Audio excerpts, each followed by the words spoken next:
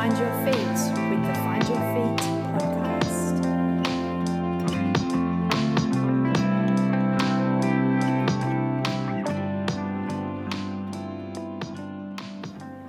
Okay, so I think this is the most excited I've been for a very long while.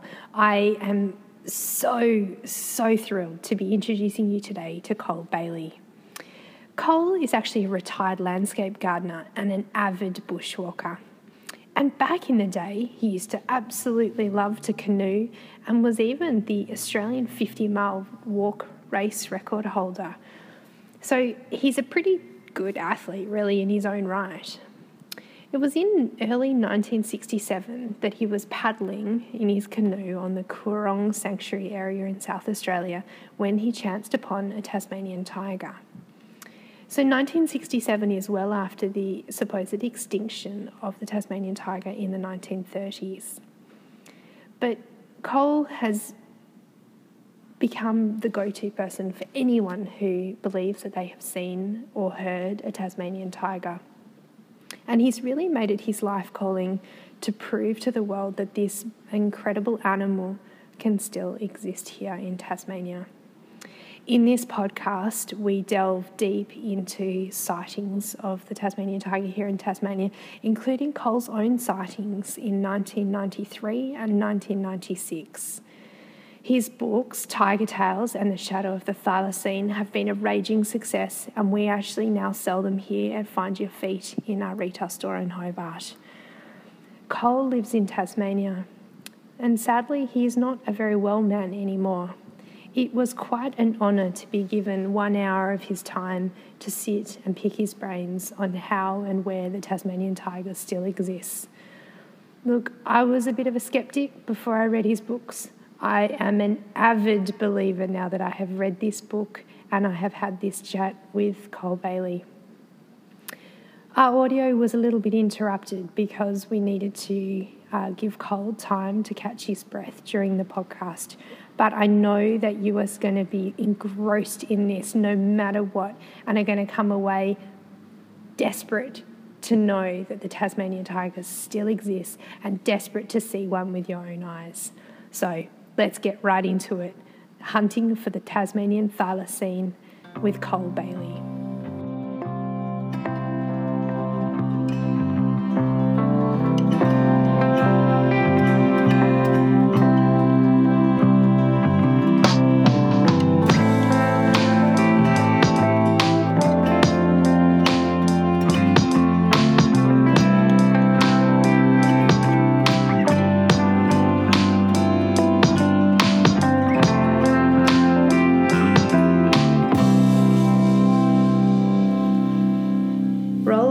Col, thank you for making the drive down to Hobart to visit me. My pleasure. Yeah, this is really exciting. I must say I potentially have been bragging to a few people in the store as they pick up your book and browse through it that I was planning to podcast you and that we had you lined up. There's not many occasions where I can sit in one place for a prolonged period of time, but when I came across your book on a holiday up at Cols Bay, I have to admit that 8 hours later I was still curled up on the couch. That's so it really, if for those of you who haven't read Col's books, we'll put some links to them on the podcast pages, but I can absolutely vouch it's a phenomenal read, and it will, I don't know, I'm an avid believer now that the thylacine still exists. Oh, that's good. Yeah. That's good. I'm really interested to know, just at the outset, like, you talk a lot about your own experiences in the book as well as other people's sightings. You've kind of become, to some degree, the go-to person if you believe you have seen or had an experience with a thylacine. How many times have you personally feel that you may have come into contact or been in the same region as a thylacine? Well, definitely in 1995 and perhaps in 1997 along the Coorong Lagoon in South Australia. South Australia. I didn't know what it was, but investigations into what it could have been led me to the Tasmanian tiger. Now, I knew very little to then about it. There were other people seeing the same sort of animal as being roundly called a Tasmanian Tiger in the Adelaide Advertiser. And that may be, I don't know, but what it did was start me on this caper, searching for the tiger and proving to the world it still exists. But 95 was definite. And up till then, I was in two minds. I thought it could exist. It may not exist. And I was like so many others. I wasn't sure. I was hoping. But then I was led into that area by an old bushman who said they definitely were in there. And when I seen it with my own eyes, I knew. But for 17 years, I didn't tell a soul, not even my wife. And she wasn't very happy when she found out when I was starting to write the book. She said, I thought we had no secrets. And I said, darling, I said, better a love affair with the Tasmanian tiger than another woman. And so I told no one to protect the animal because I was so fearful of what could happen if people got in there. And there are hunters that would shoot them on sight. Yeah. They've told me that. And Nick Mooney and I have both had this experience of being told by people that they will shoot them if they see them. Yeah. And so I wanted to protect the animal. So the second time in 95 was without doubt, no doubt in my mind. And that woke me up to the fact that they were there.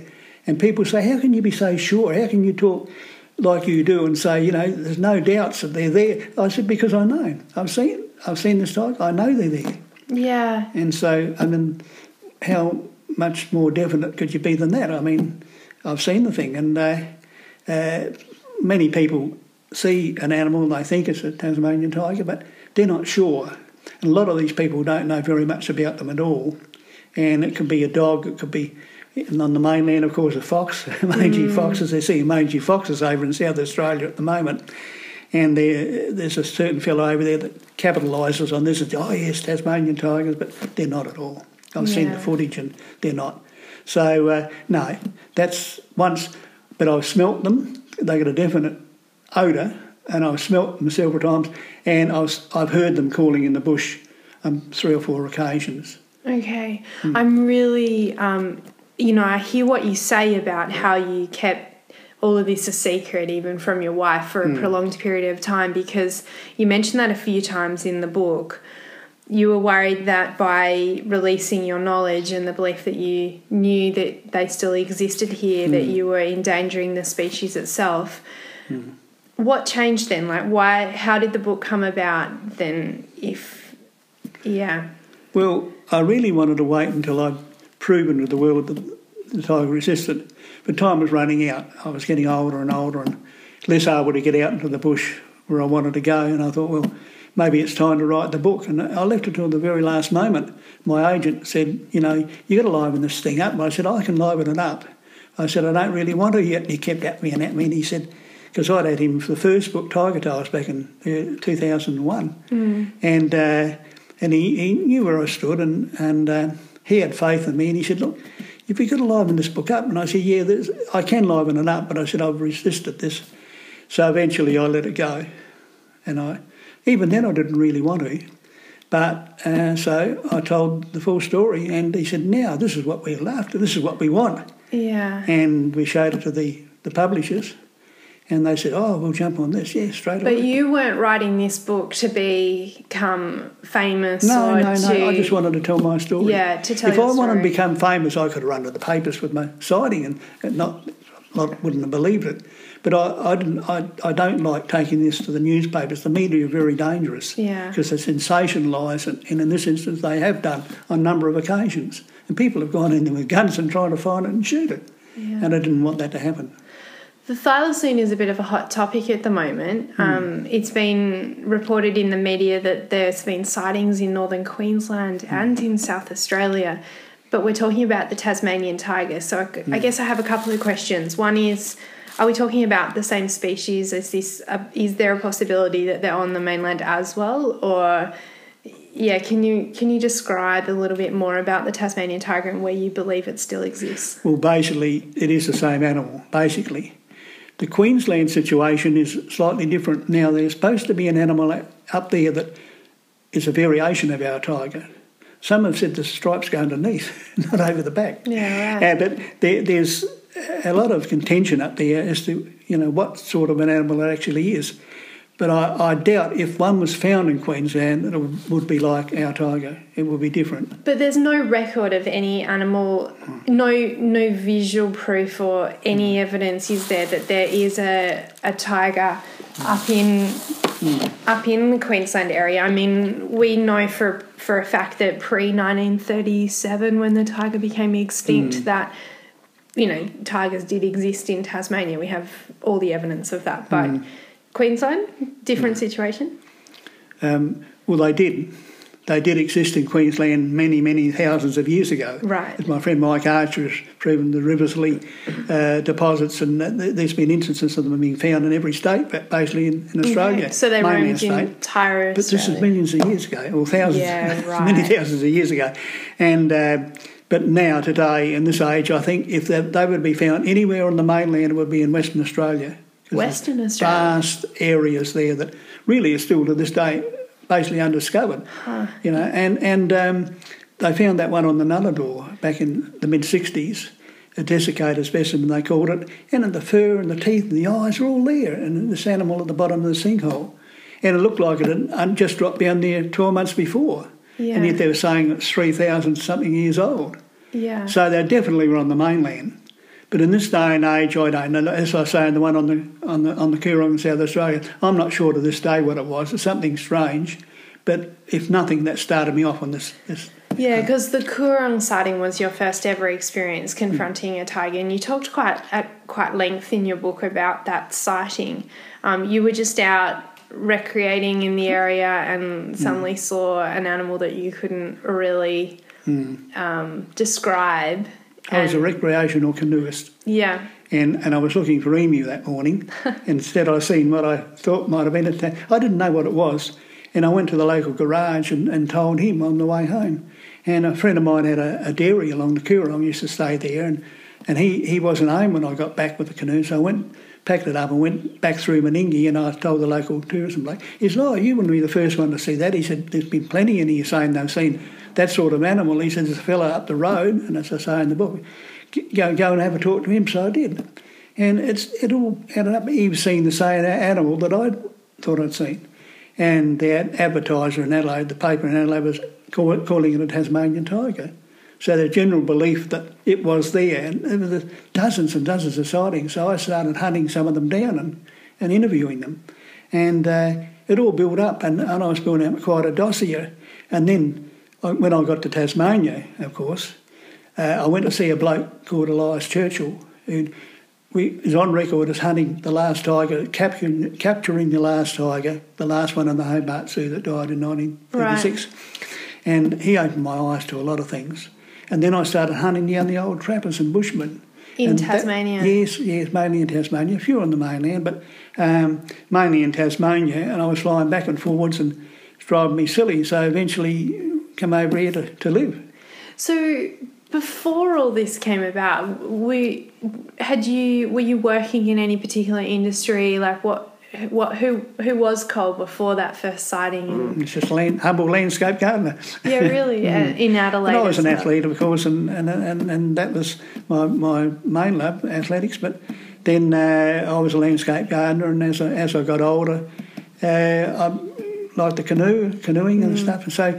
You know, you take on different things as you get older, but when this thing came along, this was the thing that captured my imagination. Yeah, because I was going to ask you, was what then drove you to, I guess, become someone who wanted to prove to some degree that the thylacine still existed? Was that what was driving you then, or was it curiosity? Was it love of Tasmania? Was it a bit of everything? Well, I was getting kicked from pillar to post by certain people in the scientific community that I was a nutcase. I have no doubt. And I formed a good friendship with Eric Geiler. He was recognised world authority on it here in Hobart. And Eric was getting kicked around. Is he the one who lives in Europe? There's like a... No, Heinz Meyer was in Europe. Okay. Eric was at the university here in Hobart. Okay. And he was recognised as the world authority on it. And he was getting kicked from pillar to post by the scientific community saying, it's not there.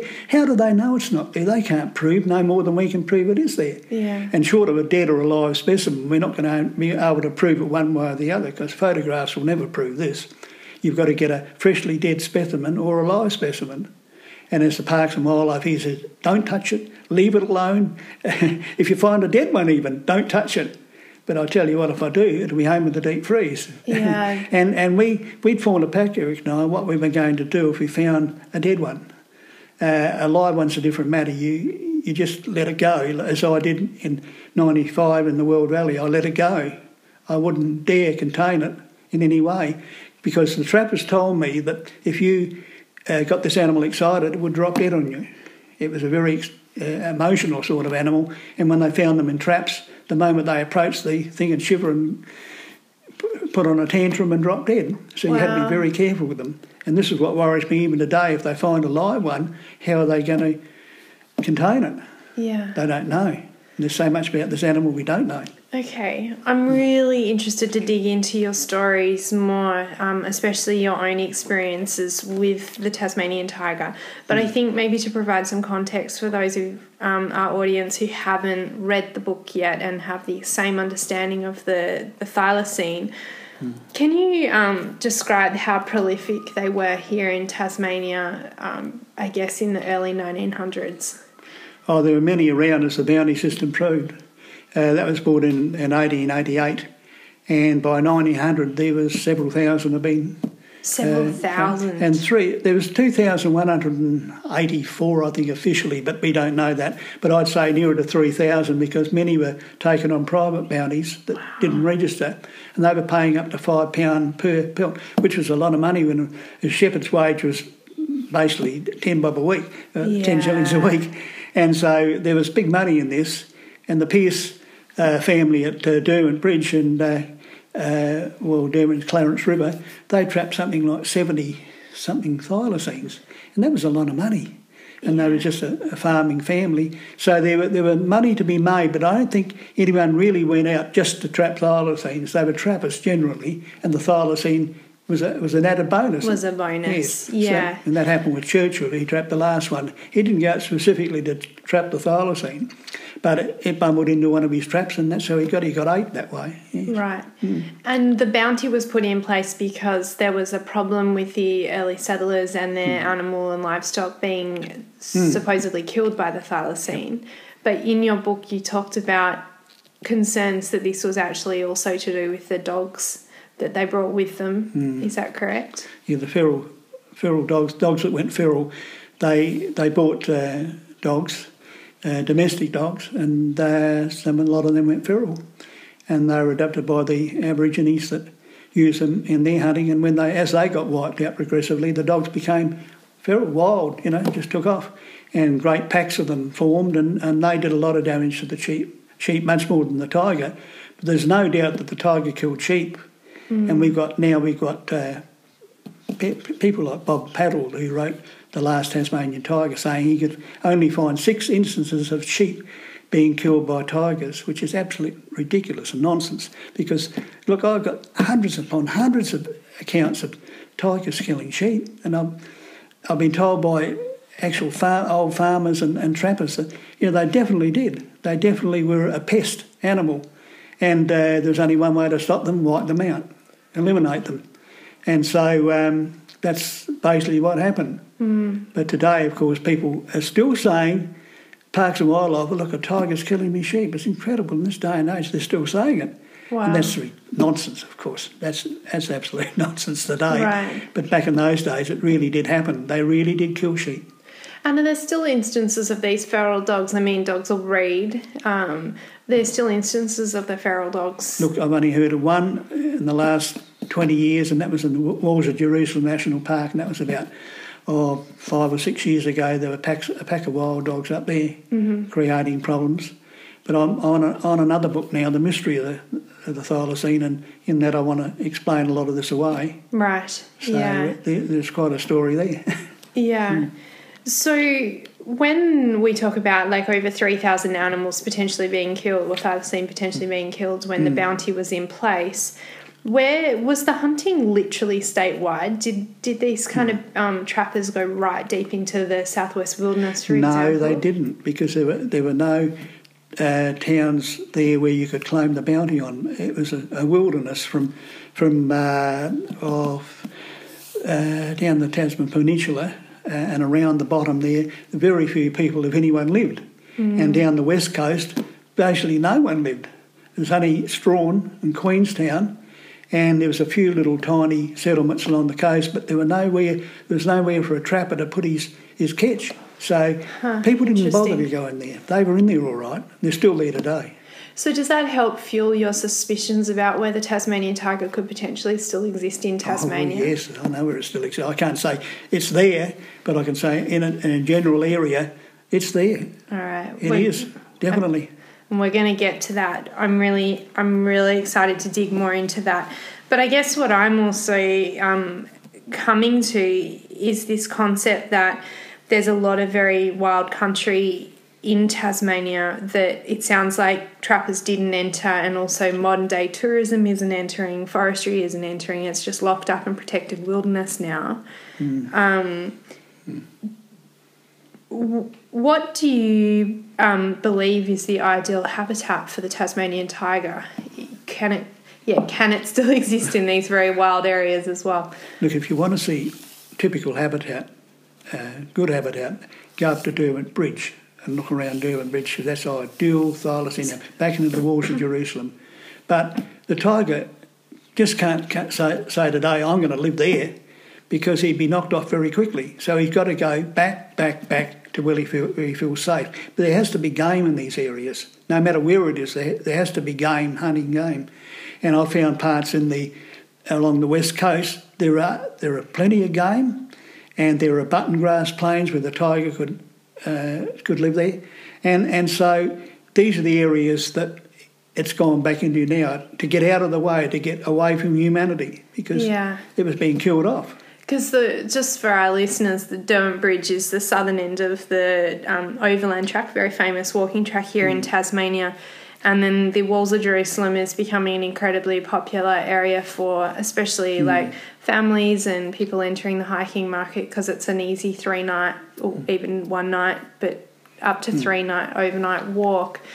But I've always thought that as well, that in that area sort of south of the walls of Jerusalem right through until Lake St Clair and the end of the overland track, that Derwent Bridge area, it's a lot of lake country, a lot of button grass lakes, easy feeding for wallabies, which is my understanding that the tiger is one of their preferred food sources. Is that correct? Well, it's not thick bush. Yeah. And the tiger will run its prey down, and it can't run its prey down in thick bush, but the bush is fairly open there and sparse, and it can run and hunt there in those areas. And it's got to be prey for it to hunt, of course, and there are plenty of wallabies in those areas when you get in and have a look around. Yeah, but what sort of range does one tiger require to live on? Because if we were talking 3,000 that we know of that were trapped in the island of Tasmania, that's actually quite a large number, considering our island is not particularly enormous. It is when you get out and walk around it. and actually, the tiger wasn't trapped in the one area. There were many areas, and mainly along the east coast, down through the Central Corridor and the northwest. But very few on the west coast, because people just go in there. Didn't go in there. So when they first arrived here, the Central Corridor from Launceston to Hobart was much like it is today, although a lot of it's been cleared, but it was sparsely tree country, and that was ideal, and there were more tigers there than anywhere else. But they spread out from there as they started to make inroads into their population, and they had this animal was supposed to be a dill of a thing, but it doesn't present itself as a dill to me. It's got intelligence to get away from humans, and that's what it had to do, and it's done it.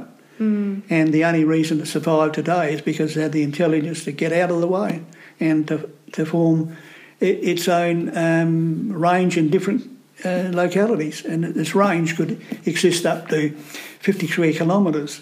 But this is dependent on the territory, the game, and the land itself. This all depends on the nature of the country that it's living in. 53 kilometres is quite a specific number. How did you arrive at 53? 50 kilometres. 50 kilometres, sorry, 50 kilometres, right. Some have even said 80. Wow. But I'd say 50 is a pretty good total. And you've been establishing, just through, I guess, your own experiences with sightings and coming encounters with the Tasmanian tiger, plus also other people's sightings, that they work in a corridor fashion as they hunt. Is that correct? Yeah. And can you explain that a little bit more for us then? Well, it doesn't hunt willy-nilly over that vast area, but it's got definite paths that it traverses that'll find. He knows where the game are, and it'll form what I call a corridor to get from one point to the other. And it's not a narrow corridor, 100 yards wide. It could be a kilometre wide. Yeah. But it's a general path and a direction through the territory. It doesn't go from all over the place. So it'll work its way around there in a period of 5 or 6 weeks, and it'll come back again through that area.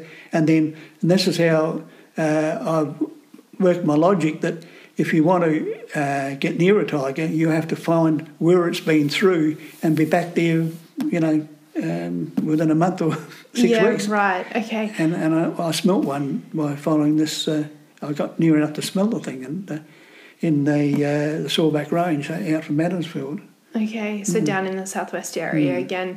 So the corridor theory, which sounds completely justified to me, so it's generally following areas where the tiger can move more easily in the terrain, so say like button grass plains and more open vegetation strips. Where the game is, yeah. And then it basically roams every 5 to 6 weeks around like a set corridor because it disturbs the animals as it moves through the first time. Is that correct? Well, they get disturbed if they've seen a tiger, yes. Yeah. But it knows where the game goes, the trail the game uses, and that's where it bases its corridor on. Right. So, but there are summer and winter ideas here, because in the colder weather the game moves down from the higher country, and when the warmer weather comes, it moves back up. Yeah. So the tiger would be conversant with this, and it would adapt its range accordingly. Yeah. That's what I believe anyway. So, and what sort of habitat does the tiger actually sort of reside in, say in bad weather situations or when it's sleeping? You talked a lot about like caves and holly logs and things in the book. So can you describe a little bit more about the setting in which that... Well, it hides up during the day in natural hides, and this could be a cave, of course, or a rock overhang. It could be a bank of man ferns. It could be a hollow log. I found many places that it could hide up. So it wants to get away during the day, and that's when it sleeps it off. And then at dusk, between dusk and dawn, are the times that it emerges and hunts. And so I think probably the best time, if you want to really find a tiger, is to be around at dawn when it comes back from the hunt. And that's when I seen the tiger in 95. It was coming back from its hunt. Can we talk about that time? Can you take us back to then?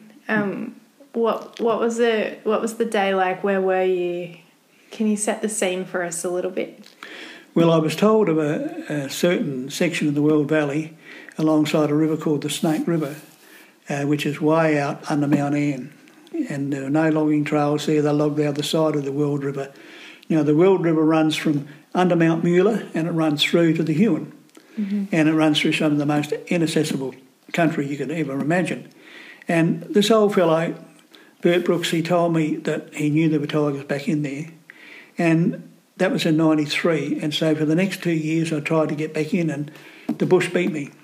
And I went through from the under Mount Muir and followed the world back, and the world goes through a lot of different types of forest, and some of it's almost impenetrable.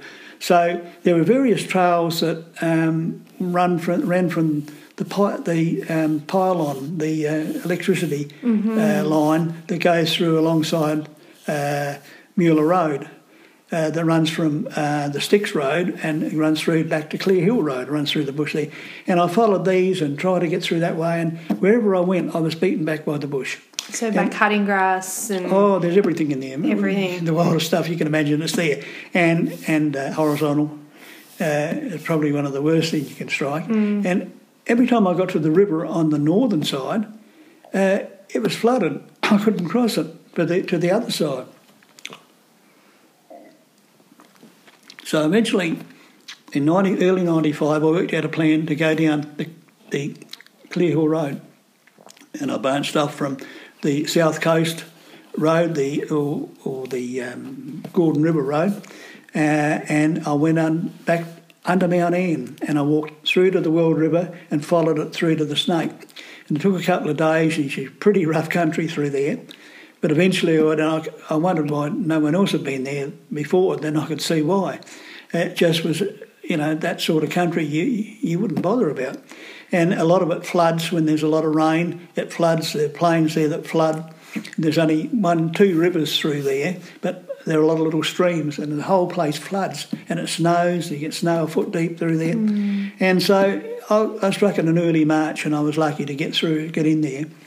And I camped alongside the Snake River this night, and during the early hours of the following morning, I heard these yips, high-pitched yips, like terrier dogs up ahead in the button grass plains up ahead. And I thought, well, what are dogs doing out here? And it all came back with the old bushies had told me they sound like a high-pitched yip, like a fox terrier dog. And I heard these yips coming, and I wondered what it was, and I wasn't sure. But the next morning I packed up just on daybreak, and I got my pack all packed up. I have to excuse me a minute. I'm squatting too much. I'll tell you why I have to. And so everything was packed up on my pack, my camp, but everything was there. And so I thought, well, I'll have a quiet look around, as I usually do before I break camp, and I walked around.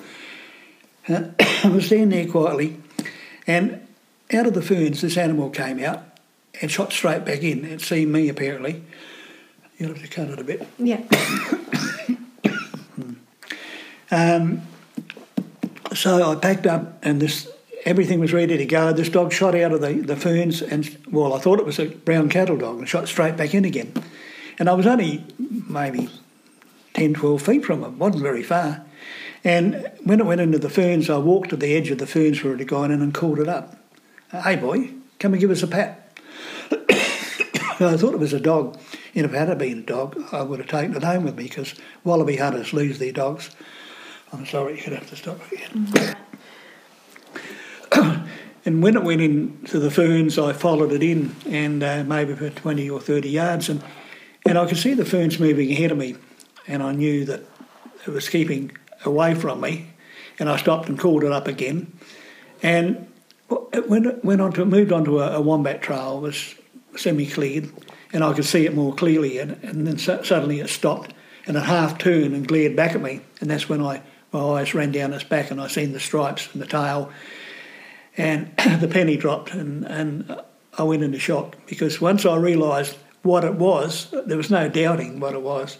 That's when the penny dropped, and I just went basically into shock. I couldn't move. My feet felt glued to it's a funny feeling when you can't move your legs. You feel glued to the spot. And this thing stood there eyeing me off.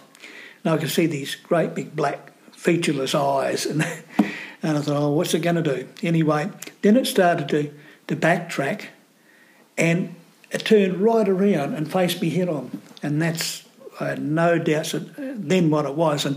And it gave a big hiss, and I thought, hello, it's going to have a go at me. And this all happened over a 20, 30-second time frame, I suppose. And it wasn't any further than probably, 20 feet away from me. It was near enough to get a good look at.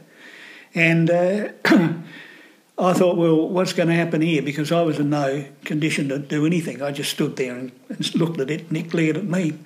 And then it started to do its backtrack again, and it backed off and went into the ferns, and I lost sight of it, and I could see it moving away, and I thought I'll follow it. So I went back to my pack, and I thought, now what am I going to do if I catch up with it? What's going to happen? Mm-hmm. And I thought, well, I don't really want to catch it. I've seen it. Perhaps that's enough. And so I sat down, had a really strong cup of coffee to steady my nerves, because I was shaking like a leaf. Mm-hmm. Anyway, when I'd finished that, I thought, well, maybe I'll see where it went. But, of course, when I went to see where it went, it could have gone anywhere, a dozen directions, and I thought, well, it's a waste of time. And that's when I started to take account of the situation. I'd seen it. I had no doubt what it was. What was I going to do about it? And during the long walk home, many things went through my mind, and that's when I formed this pact to tell no one, to keep it to myself. I was scared what might happen if the wrong people found out and got in there. And the thing I didn't tell my wife is she could have let it slip to someone. You know, it's not that she probably would, but you never know. It's just one of those things that I wanted to keep to myself. Now, I found other people in exactly the same position who say they've seen it, but they didn't want to tell anyone at the time, and maybe 5 years later they tell me. And so it does happen. The same has happened to me. How have you become that sort of go-to person? Do you think it's through writing of the books, or that it's in your nature that you're a very approachable person? Because how many sightings have you had reported to you from other outside sources other than your own? I haven't counted them up, but there'll be probably hundreds over the years. So this is going over 50 years. Yeah. And I've had a lot of sightings. And some of them I wouldn't believe. Some of them I would believe. Have the sighting numbers increased recently, and have you noticed any changes since you released your book? Oh, it's dropped off. Not so much since I released the book. That was only a few years ago, but in the last 20 years they've dropped away. You know, I used to get maybe 30, 40 a year back in the 80s, 90s, but now they've dropped away and I might get 5 or 6. But what I am getting are fairly good ones, and most of them good ones come from the road between Dermot Bridge and Queenstown, along that stretch of road. And that's where the good ones come You from. mentioned one particular one in your book where someone was driving, was at dawn, I think, and a tiger crossed the road in front of him and he stopped, but the tiger just disappeared down into the... Yeah, into the morass below, yes. Yeah. I actually personally believe that my partner and I saw a tiger around the Mole Creek area. We were driving at midnight up into the start of the Walls of Jerusalem trail, and we'd left work very late after work and thought that we would do that drive at night, and we're going very slowly because obviously there's a lot of animals on the road in that area, and this animal, again, long, dog-like, but wasn't running like a dog or moving like a dog, crossed in front of the car. And this is before I read your book, way before, and we both sort of looked at one another and was like, did you see that? You know, what was that? And I think the more that I since we started stocking the book in our store, because I believe it's something I want more and more people to read, and the more times that I point out about your book, the more people kind of open up to me and go, oh yeah, you know, we believe we've seen one, and you know, my friend saw one. And the other day I had a copy of the book right on the counter, and I had a little note on it saying, you know, you've got to read this, it's a great gift as well, for anyone that you know who loves Tasmania. And this woman said to me as she was doing her payment at the checkout, she said, oh, my friend's seen one. And I said, oh, really? You know, where did she see it? And she said, oh, I actually can't tell you. It's with lawyers at the moment. So obviously this friend... I think I know the one you mean. They took one on a remote camera, is that the one? Potentially. Down, she couldn't tell me anything. Down in the Florentine. Yeah, right. I think I know the one. Do you... Could be. And legitimate, possibly? What's that? Do you believe that it could be a legitimate... I've seen this bit of footage. Yeah, right. I think it's the one you're talking, and I think it was a big tiger quoll. Oh, okay. But anyway, if that's the one I'm thinking of, the fellow is supposed to have sent it to England for a verdict from an expert. Now, look, let's get one thing, if I may, at this stage. There are no experts when it comes to the Tasmanian tiger. Now, I think you'd have to agree that an expert on anything is someone who knows everything there is to know about the subject. Yeah. No holds barred. And this animal, there is so much that we don't know about it. We can assume or guess, and that. Even Eric Geiler said there was so much that he didn't know about it, and he was the world expert, supposedly the world expert. When people call me an expert, I cringe because I'm not an expert. There are no experts alive today. The true experts were the old trappers and bushmen who knew the animal, who worked alongside of it, and they knew its moods, what it got up to, how to even catch it in some cases. But today we don't know hardly anything about it. We can maybe guess we do, and there was so many people around that jump on this word expert and the feathers fluff up and they think, oh, I'm an expert. But they're only kidding themselves because there are no experts. Well, and so it all happened so early in the 1900s that we don't have the knowledge even that we have now, or the technology or anything. So well, look, I spoke to Elias Churchill and several other fellas that hunted them, actually knew them. They were the experts. They knew what they were talking about.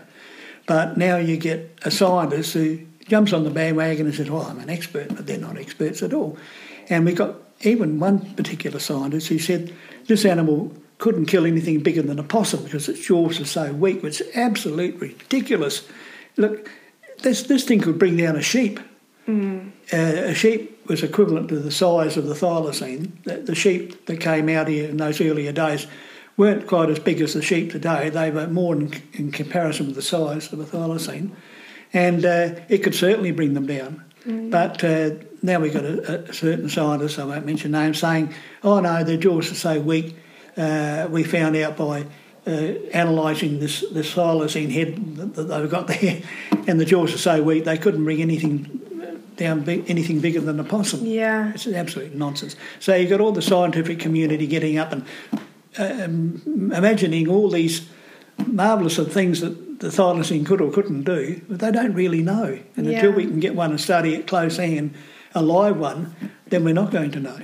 Yeah, I sit on the National Parks and Wildlife Advisory Council, which is a select group of people from the community who advise on behalf of the general public to the heads of national park. And one of the gentlemen, I won't mention names, but he is an incredibly well-known, slightly older gentleman who works within the science community here in Tasmania. He's won Awards of Australia medals. Like he really is an amazing person. And I sort of poked him with my elbow the other day and said, guess who I'm going to be talking to? And I told him that I was going to be talking to you about the thylacine on this podcast. And he said to me, yeah, I've seen them or had experiences 4 times. And this is someone that I respect endlessly with his knowledge. So we're not just talking about sightings coming from tourists driving their hire cars over the West Coast Road. We're talking about scientists who've been out on expeditions and actually had their own encounters. So I guess kind of going forward, what would happen if we were to have like a sighting that we could prove the Tasmanian tiger existed? What do you think will happen if that? Well, look, the government is fearful of this, and there are people within government and within Parks and Wildlife who know. They know it's there. Of course they do. They know the tiger exists, but mainly because of the logging industry, they want to protect the logging because it's a very big thing in this state, logging. And if the tiger was proven to be in an area, then the Greens would jump up and down and scream blue murder and want the whole state locked up. And that's what they're scared of. And so this, although they know the tiger is there, but they don't want it to release to the general public because they know the outcome, what the outcome would be. So there are certain people within government and within the Parks and Wildlife who know darn well it's there, but they shut their mouths and say nothing. And until it's proven to be there, they won't say a thing because they don't want the general public to know it because they're fearful of what's going to happen if it's proven to be there. So I've heard of them being shot in the last 20 years, and other people have heard of this too. Wow. And hastily disposed of.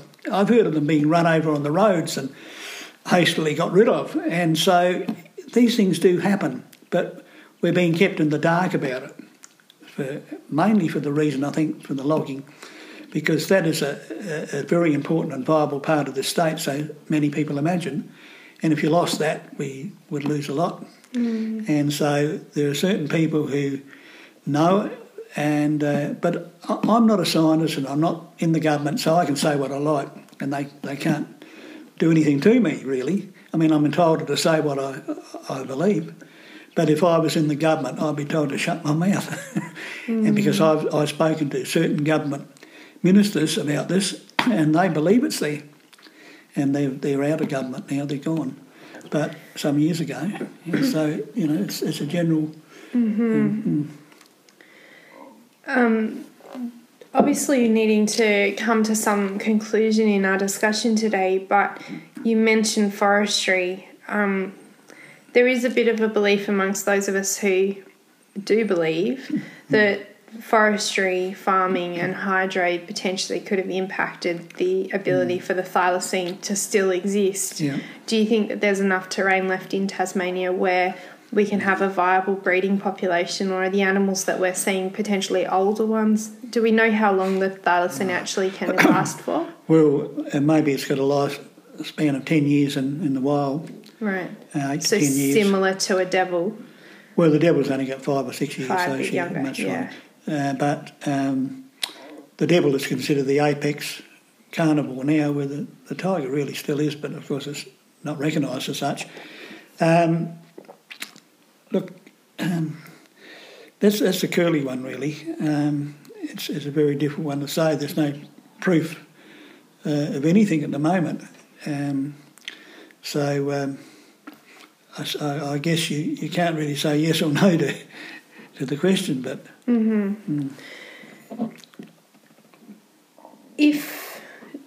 So I guess to start, concluding, you've written the book to help share your knowledge in the hope that some of us who read it will potentially continue the legacy. Is that correct? Continue the not fight, but the search to preserve the Tasmanian tiger's habitat and potentially therefore the existence of the Tasmanian tiger. Am I correct in saying that to some degree? Well, most people would want to protect it. I don't think there's only a very small percentage that would want to shoot it or harm it. So most people, if they knew it was there, they would be happy just to know that. If it could be proven to be there, but of course it hasn't been proven to be there. And all the photographs in the world won't prove this because they can be so easily rigged and manipulated. So a live or a dead one is the only way, and I'd much rather find a freshly dead one in the bush than a live one, because then that would prove once and for all. And with a live one, you're not allowed to contain it, so the law tells us, or touch it or harm it in any way. So you just got to look at it and let it go, much like I did. But a dead specimen, that would prove beyond doubt a freshly dead one.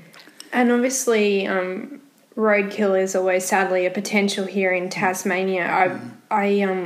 One of the stories that blew me away in the book was actually the cycle tourists on Elephant Pass over on the east coast, coming down past the famous Elephant Pass pancake parlour.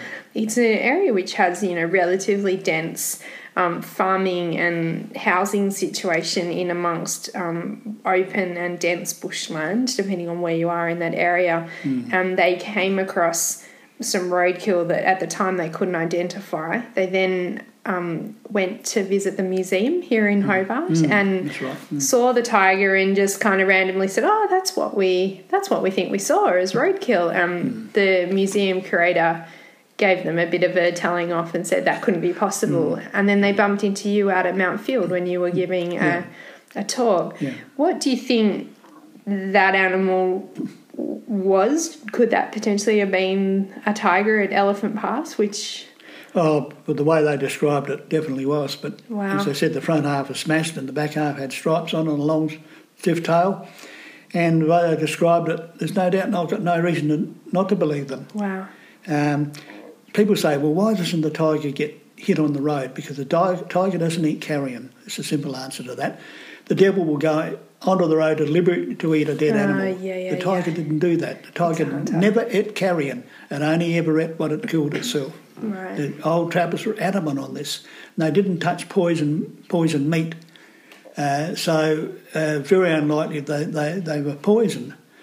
So this is probably the main explanation of why they don't get killed on roads, because they cross the road, but they never stop to eat carrion on the road, and that's when these animals get killed. Yeah. Which is the devil. Yeah. And then that makes sense. So what would be your message to us as Tasmanians, as listeners to this podcast further afield, going forward? Do you have a message for us? Well, if you're out in the bush and you're fortunate enough to see a Tasmanian tiger or thylacine, leave it alone. Look at it. Get your photo if you're lucky enough to, try, but don't go near it, leave it alone, let it go its way, and don't tell the media. Keep it to yourself and perhaps to your friends, but let a bit of time pass between when you've seen it and when you let it out, maybe a year or two. And I know it's a hard thing to do for some people. They can't wait to tell everyone. But the worst thing you can do is go to the media, because they sensationalise it so much and build it up to something that really isn't. And a lot of it's nonsense they put in there anyway, but it's happened before, and the moment they get hold of it, it's on, like the things that are happening in South Australia at the moment. And I know that the fellow that's pushing all these things over there, and he's out to make a bit of a name for himself. He likes publicity, and it makes good newspaper stuff. But I'd say leave it go, leave it be. Consider yourself really, really fortunate that you've been lucky enough to see it, but don't try and harm the animal in any way. Just let it go and forget about it for a while. I know it's easy for to 17 say. years and then write a book. But be very, very thankful that you've seen it and happy that it's still there. Yeah. Are you happy for us, if we were to have our own experiences, to continue to write to you? As long as I'm here, yes. Yeah. And what is your greatest fear? I mean, you obviously, like I say, that the fishermen will get hold of this and ruin it. The government has ruined many things. They've got hold of them and taken over and absolutely ruined them. And this is one animal they could ruin, because so little is known about it. And as I say, the so-called experts will come into it. And I can imagine this, and then they say, oh, we'll do this and we'll do that. And they may kill the thing off very quickly. And we've got Mike Archer, who wants to clone it. He wants to, not clone it, he wants to... recreate it, yeah. I know Mike well, and I've said to him, Mike, this is ahead of its time. It may happen in 50 years' time, but just at the moment, what are you going to do when you find it? He said, we'll let it in the bush. But here you've got an animal who doesn't know even how to look after itself in the bush. And then if someone doesn't come along and shoot it, it'll die of starvation, because it's lost the ability to hunt. It's, so there's no easy question, no easy answer to this question. But if it is still out there, and I believe it is, and it's hanging on, then it's done through its own initiative. And why mess with that? Why mess a good thing up? And let it go. Nature is a very amazing thing, way smarter than I think we are. I mean, I used to work as a hiking guide at Maria Island, and there's a story about when the island was created that we had, sadly, another animal that was extinct in Tasmania called the Tasmanian pygmy emu, like a really, really small, almost like the size of a chicken. Yeah.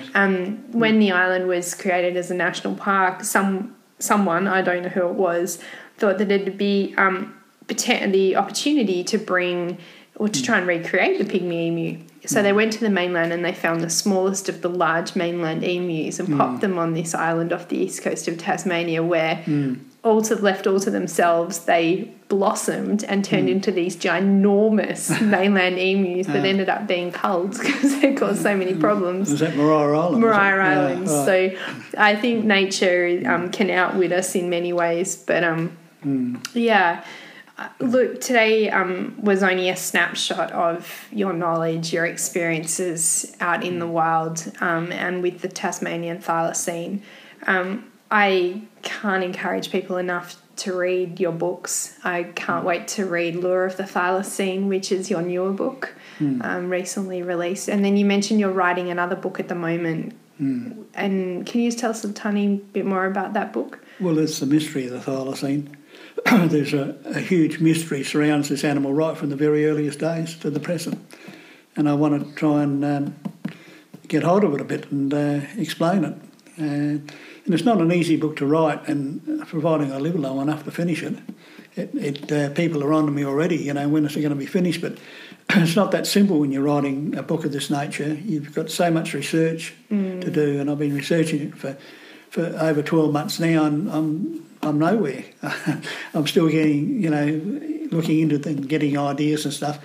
So I know that the direction I want it to follow is to try and reveal the mystery, and it is a mystery. Even today, it's as big a mystery as it ever was. And will it ever be solved? But it's got to be something a little bit different to the last two books. And well, Col, on behalf, I hope, of the Tasmanian public and the broader audience listening to this podcast, I want to thank you. I want to thank you for sharing your knowledge, your beautiful way of writing, which inspires me as I sort of dream about writing a book one day. I want to thank you for your humility and humbleness, because it speaks very loudly and something that I really respect. And I want to thank you for taking the time today to talk with us on our podcast, because I really hope that your message is shared and spread and that together we can help to preserve what we hope is the thylacine living here in Tasmania to this day. Thank you, Annie. Thank you, Col.